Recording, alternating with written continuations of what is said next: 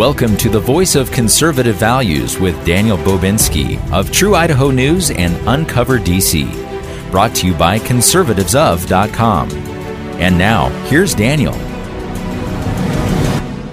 Hello and welcome to the Voice of Conservative Values. I'm Daniel Bobinski, and I'll be your host for the next half an hour as we examine some of the issues facing Americans today in the light of a Judeo-Christian conservative perspective. Now, of course, some are going to say, oh, come on, Daniel, those are old-fashioned notions. You've got to change with the times. To which I answer, my God doesn't change. And America was founded on Judeo-Christian principles. And I say, since God doesn't change, I'm going to seek to conserve those principles, the principles that our founders held when they created this nation. And as I was praying about this show and how we might approach it, I was reminded of 1 Corinthians chapter 2. And there's this interesting parallel here that I want to make. And it says, the Spirit searches all things. This is a capital S, so we're talking about the Holy Spirit. Searches all things, even the deep things of God. And it says, for who knows a person's thoughts except their own spirit within them? In the same way, no one knows the thoughts of God except the Spirit of God. So, if I have my thoughts, because I have my spirit knows my thoughts, you have your thoughts, your spirit understands your thoughts. I can't understand your thoughts. Your spirit understands your thoughts. So continuing in verse 12, what we have received as believers is not the spirit of the world, which is a lowercase s, but the Spirit who is from God, it's uppercase S, the Holy Spirit, so that we may understand what God has freely given us. This is what we speak, not in words taught us by human wisdom, but in words taught by the Spirit, explaining spiritual realities with Spirit-taught words. And I'll wrap with verse 14. It says, the person without the Spirit does not accept the things that come from the Spirit of God, but considers them foolishness and cannot understand them because they are discerned only through the Spirit. With that concept, that we've invited the Holy Spirit into our lives, now we have the mind of Christ. And that's what actually Paul writes in the next verse, is we have the mind of Christ. I want to draw your attention back to our foundation in this country, the Constitution. And I want to quote from a letter from John Adams. While he was a sitting president, he wrote a letter to the Massachusetts militia in October of 1798. And in that letter, he said, our Constitution was made only for a moral and religious people. It is wholly inadequate to the government of any other. And I could go on and if you wanted to read this letter, there's a really cool website you can go to where you can find where these people are writing letters back and forth and the founders. But what we're talking about here is these guys who founded the country. And as we talked about in previous shows, they had a Judeo-Christian worldview.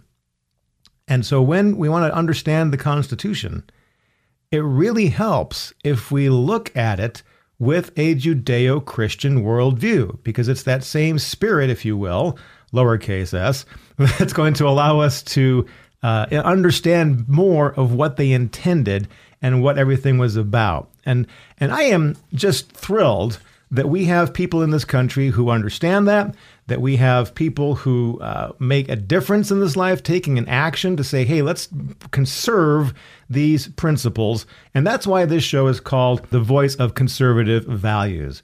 I, as I always often say, I am not the voice. I am not the voice of conservative values. I am a voice. And I want to welcome into the studio today a good friend of mine, Mr. Jim Wilson. Actually, it's Reverend Jim Wilson. Is that correct? Yeah, but you can call me anything but late for dinner. All right. So it's Jim, and you are, tell us a little bit about your background. How did you get into ministry? Oh, that's a good question, and I'm not sure the Lord wants me to. No, the reality is that I became a Christian in 1970. I had a dramatic encounter with the Lord Jesus, and felt actually even before that time, if you can believe it, because it's weird, but that I was called to the ministry. And I always said, "Are you kidding me? Not me. No way. No way. No way in the world." And for 10 years, I fought it. Every time it would come up in my mind, I would just say, "No, I'm not going to do that. I'm a teacher. I'm a high school teacher. I like what I do, and I'm not going there." And it finally got to the point where, the Lord won't hogtie you and drag you into the kingdom, but he will badger you and pester you until you do what he wants you to do. And it finally got to the point where I thought I was literally losing my mind. And it came to a point where I had actually made an appointment to visit a counselor and find out what was wrong with me. And that the night before that appointment, I was going to sleep, and I said, if you want me to be a priest, I'll be a priest, because I'm an Anglican priest. You want me to be a priest, I'll be a priest. And you know that all of the issues, all of the turmoil, just sailed away. Interesting. Just sailed away, and I've had plenty of hassles and plenty of regrets in the 35 years that I've been a pastor and a priest. But I've never ever doubted the calling, and I've never ever doubted where I wanted to be and who I wanted to be with. So that's how I got into it. So you are officially an Anglican priest. I'm an Anglican priest. I'm non-parochial. I don't have a church. I haven't pastored a church for 20 years because my ministry is called Pray Nor State, and it's a ministry of gathering the body and reconciliation. Okay, and you've been doing that. You used to live in a different state. It was Pray Nor State actually stands for Northern California. That's where I lived when the ministry was founded, yes. Okay, and then you moved to Idaho, and you brought that whole concept with you. And you are definitely a praying man. In fact, you are part of an organization called Conservatives of, which happens to be the sponsor of this show. Right. But you're involved in that organization. Well, I'm the prayer coordinator for Conservatives of Boise, and each locality, of course, has its own chapter. Those that want one. So I'm a member of Conservatives of Boise, even though I live in a little bit further west in the Treasure Valley, and I'm their prayer coordinator. And I knew, and it was clear that the people to whom I was speaking knew this at our very first meeting. I said, look, you can have the pastor give an invocation, and if that's all you want to do, find somebody else, because if we're not depending on the Lord, if we don't take seriously the verse from the Psalms, unless the Lord builds the house, you got nothing. We're going nowhere. And I found out I was preaching to the choir. I mean, the leadership was totally on board. So I do lead a prayer group. There's about 16 members of our group. We pray, daily. For various issues and concerns, we always start off with thanking God for what He's done for us. Because if you don't have a heart of thanksgiving, you're not going to see. You spoke of our spirit resonating with the Lord's spirit. You're not going to be able to do that if you're so busy griping about what's going on with you, however serious it may be. Mm-hmm. If you're so busy griping about it that you can't give thanks, you're not going to see what the Lord is doing and what He's calling you to do. So that's our orientation. And I love that. And I remember. Asking you to include the action of Mr. Benjamin Franklin during the Constitutional Convention when they were having all those arguments, and he stood up and said, "Look, we've been arguing here and not getting anywhere." He says, "We fought a war against the largest military power in the world, seeking God's protection and providence, and our prayers were answered." That's right. So if we had to do that in order to win the war, how can we run a country without doing the same thing? And he moved that there was daily prayer in Congress, and that still holds to this day. Mm-hmm. So yes, I totally underscore that, highlight that, make it 18-point bold Helvetica italics. You have to, unless the Lord build the house, they that labor in vain. We have to pray. You mentioned earlier about your education. You have a background in education. Well, I was a high school teacher for a number of years, and I have a master's degree in secondary education with curriculum development, and in addition to my Master's of Divinity. And that's actually the catalyst that I thought, I need to have Jim on the show. Because recently, earlier this year, Lieutenant Governor here in Idaho, Janice McGeehan, was having the Capital Clarity Sessions. And that was every Thursday at noon. She and Representative Dorothy Moon would have speakers come in and talk about the issues facing our state. They would have representatives talk about various bills. They'd bring in guest speakers. And one of those presentations was on a critical race theory because, and there's a background to this, legislators, as well as the Lieutenant Governor's office, were receiving complaints from parents and students about critical race theory and social justice and those things being forced on the students here in Idaho. And so coincidentally, the Idaho Freedom Foundation had started a study working with someone from the Claremont Institute, who also happens to be a professor at Boise State. Scott Yanner. And they had done, they did this very interesting study exposing some of the critical race theory and social justice things that were going on. And finally, the Lieutenant Governor thought, you know what? We need to start a task force and investigate this. you have that background in education. You threw your hat in the ring and said, hey, I'll be on your task force. After a lot of prayer, because this is not something I do. But after a lot of prayer, I did throw my hat in the ring, and I have been appointed to the task force, and I'm very proud to be part of it. So tell us, how did that come together? And it's underway now, right? It is underway. In fact, we had our first meeting a week ago Thursday, just about 10 days ago. And we will be meeting once a month on the last Thursday of the month through August. I don't know what will happen after that, if anything. But I do want to say that these meetings are open to the general public. They're in the Lincoln Auditorium in the Capitol. Anybody who wants to come down and see what's going on and hear with your own ears, you're more than welcome. And so at this task force, you said the first meeting was last week. What kind of things did they discuss? Well, we discussed some ground rules, first of all, and that was that our conversation was going to be courteous, no matter what we were talking about or who we were talking to. And that's important. In fact, I wanted to say something about Franklin, just a throwback. After he had those prayer sessions, the debates continued, but the arguments ceased, if you know what I mean. Mm-hmm. And so the ground rules were laid out. We actually heard three speakers, Dr. Scott Yaner, who I mentioned a moment ago, Anna Miller of the Idaho Freedom Foundation, and Dr. James Lindsay was actually on video. And all of them brought their expertise and their vast knowledge to what we were talking about and gave us an understanding of what critical race theory is. Now, I think most of us had already done some homework. I certainly had, and I did have an idea what we were talking about, but I learned stuff yesterday that I did not know, and it's important. And I don't know if you want me to get to this right now, but if I may, I'd like to say that the thunderclap that broke over me yesterday was this. I knew going into the room that critical race theory is a pseudo-scientific construct that says that we are not biologically of any race or an ethnicity. That's not a biological or a physiological reality, according to CRT. On the contrary, it's a social, political, cultural construct, and therefore capable of manipulation. What that says to me, and I still haven't gotten to the thunderclap yet. What that says to me is that, according to critical race theorists, I am not who I think I am. I am who somebody else thinks I am. Wow. And added on to that is that the goalposts can be moved. If that somebody else, whoever that is dissatisfied with the image they have of me, they can change it. Mm-hmm. And I simply have to go along with that and have to try to adjust it to whatever it may be. But the thunderclap that broke over, because I've known that this was junk science at best, that there was nothing scientific about it. What broke over me yesterday as I was listening to Dr. Lindsay speak, who has a PhD in mathematics, by the way, was that it's not bad science, it's anti-science. Although these people say, we're scientific and you have to follow the science, they hate science. Because what science is about is an objectifiable reality. It's something is what it is, and our job is to discover that and respond to it. And of course, if we're Christians, which you and I are, and I hope our listeners are, that means that science always leads directly back to God, and he does. I've never, ever, ever found an erroneous statement in Scripture as long as I can see the context of it. Mm-hmm. So, but these people, they hate the idea that something is not subject to their manipulation. Mm-hmm. And that's what we're up against here. We are talking with Jim Wilson, who is a certified individual. Are you saying I'm certifiable, Daniel? It is always so fun to joke with you, by the way. We're talking with Jim Wilson, who is I was going to say certified Anglican priest, but how would you say that? You're ordained. I am an ordained Anglican priest. I don't think they want to certify me yet. My brain. Okay.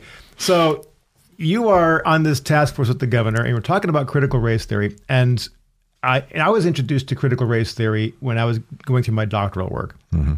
And I remember one of my professors who had written a book on feminist critical theory, because it's not just about race. No. The whole concept of critical theory is about looking at the events of life through the lens of someone who is oppressed. Mm-hmm. And that is how this professor described it to me. And she said, and that's not, we can look at other definitions, but that's how she described it to me. Mm-hmm. And she said, feminist critical theory would be looking at life through the lens of a woman who's been oppressed.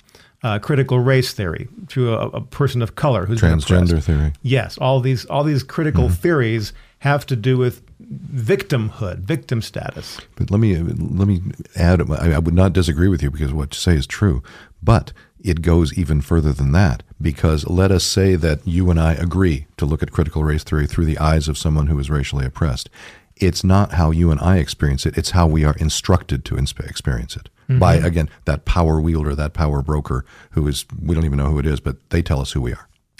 And that, to me, speaks of postmodernism. Indeed. On steroids. On steroids, which is an outreach, or I should say an extension of Marxism in many ways. And when you look at how CRT and social justice and those things came to be, it actually was born out of the Marxists' attempt to take over Western civilization, because they couldn't do it with class warfare. So they had to find another way to divide. But let's remember that you scratch a Marxist, underneath you get a Nazi. What was the deal? Now remember, CRT. That's a bold statement. It is, but CRT is, at the end of the day, it's all about oppression is eternal. If you are oppressed, you will always be oppressed. If you are an oppressor, you will always be an oppressor. What's one of at the heart of Nazism? The Aryan people, the so-called Aryan people, because that's a construct. The Aryan people are eternally oppressed by the Jews. The Jews must be destroyed, according to Nazism. But you'll never get all of them. It's a perpetual warfare. And so, yes, it is Marxist, but yes, it is also fascist, very much fascist. It all ties together, yes. And the irony is that critical race theory, what we know as critical race theory today, was actually imported into the United States by a Marxist, a neo-Marxist professor named Herbert Marcuse at the University of California at San Diego. Comes out of the Frankfurt School of Critical Theory of 1930s Germany. So Marcuse, who is an ardent anti-Nazi, brings this Nazism into our present day discussions. Explain. Marcuse he simply called it neo-Marxism at the time, and it's extended and developed since then. Marcuse's war cry was taken up by avowed communist UCLA professor Angela Davis, and today it's associated with a number of people, but probably the most prominent is a law professor at both Columbia and UCLA named Kimberly Crenshaw. And it has an evolution over the years. It's not static, but it's the same idea, and it has the same roots, and it all comes from 1930s Nazi Germany. You know, you think about how this has grown. So I was doing my doctoral work in the first part of this century, the early 2000s. It entered our school system, our universities back in the 60s, like I said, as a way, because they couldn't get class warfare going. They had to find a different way to divide. And so, and you go back and like G. Edward Griffith was talking about books where the Marxists were approaching the black population and basically telling them that you are oppressed, you are victims, and they went in to create that division in the class warfare in the race warfare instead of the class warfare. So you think about how it has now moved into the elementary schools, the high schools, because it's going back, 15, 16 years, where I'm hearing about this from my professor. You think, okay, well, and I went to school late in my life. So here you have younger people who are learning these things and told it's a valid method of research and it's a valid way to look at things. Now those people come out of school with PhDs. They get jobs in school districts. They are now principals and superintendents. And so this whole concept then just filters into the element. It does not take much to see how that's going to work. At the same time, I want to say, and I know you know this, it's not, we can't limit this to black hats versus white hats, heroes and villains and whatnot, because the reality is that the vast majority of people in our public education system are absolutely dedicated to educating young people. What gets under the skin, and I mean that in the sense of as an attraction, is that a lot of the language of CRT is very attractive to people who care about justice. We don't want to be oppressors. We want to right wrongs, and the fact is, there's been plenty of wrongs. Slavery is not limited to black people. American sailors were held as slaves by Africans in the early 19th century. But the fact is that you and I were both white guys, and we do come from a history and a heritage of a slaveholding culture, and we've got things to repent of. What is false? What is an utter lie? Is that there's no forgiveness possible, there's no reconciliation possible, there's no recompense possible. It's just got to be perpetual warfare, and you're bad, you're just bad, you're just bad. That is the essence of racial discrimination, is black people are bad because they're black, or you and I are bad because we're white. but it's attractive because if somebody, if I come to you and I say, look, Daniel, there's been some terrible injustices done in your school, but here's a way we can correct it. You want to hear that. But the lie underneath, again, is that it's perpetual, and that it's a construct, and that you are whoever I say you are, as opposed to who you actually are. And what we're experiencing then would be the lack of God in our society. Bingo. Because with God comes grace and forgiveness. And only with God. Yes, and that goes back to the quote that I gave at the top of the show. Our Constitution was made only for a moral and religious people, Amen. Wholly inadequate to the government of any other. So yes, when you don't have a moral and religious people running our school systems or our governments, our state governments or local governments, then if they don't believe in God, well then by worldview rules, then they themselves are declaring who God is, if there's a God at all. And he is me. And that it is them. So therefore, if you declare there's no God, that makes you God. That's right. So there is no grace, there is no mercy, and there is no forgiveness. So yes, we have to be able to speak about these things. And the whole idea of taking prayer out of schools in the early 60s was a huge downfall in this country. So I'm hoping that we can at least some point bring back prayer in school. Well, here's the good news. Prayer has never been legally forbidden so long as it is student initiated. Personally, I was in high school in the 60s and college. I was at San Diego State the same time Marcuse was teaching at UCSD. And it's always been that if I want to pray as a student, or if I want to lead prayer, or if I want to put it into my commencement address or what have you, that's perfectly legal. It's perfectly legal for people like me to go on campus and pray. I've prayed in something like 70 high schools in California and a couple here with the permission, with the blessing of the principal, so long as it's not disruptive, so long as we're not indoctrinating students.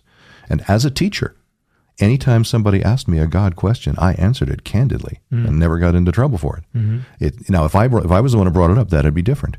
And I don't have a problem, quite frankly, with saying to teachers, you will not indoctrinate your students, even in something I think is a good thing. It's not for indoctrination. It's for education, which is teaching people how to think, not what to think.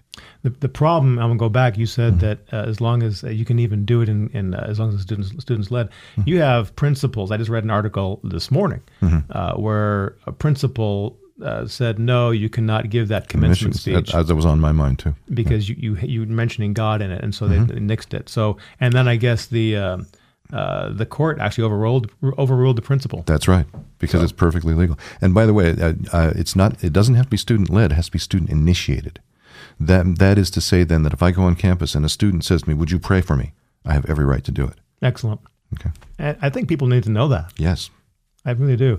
You mentioned earlier about how the different words that the critical race theory proponents and the social justice proponents use that sound appealing to somebody, like equity and social justice. We all want justice, right?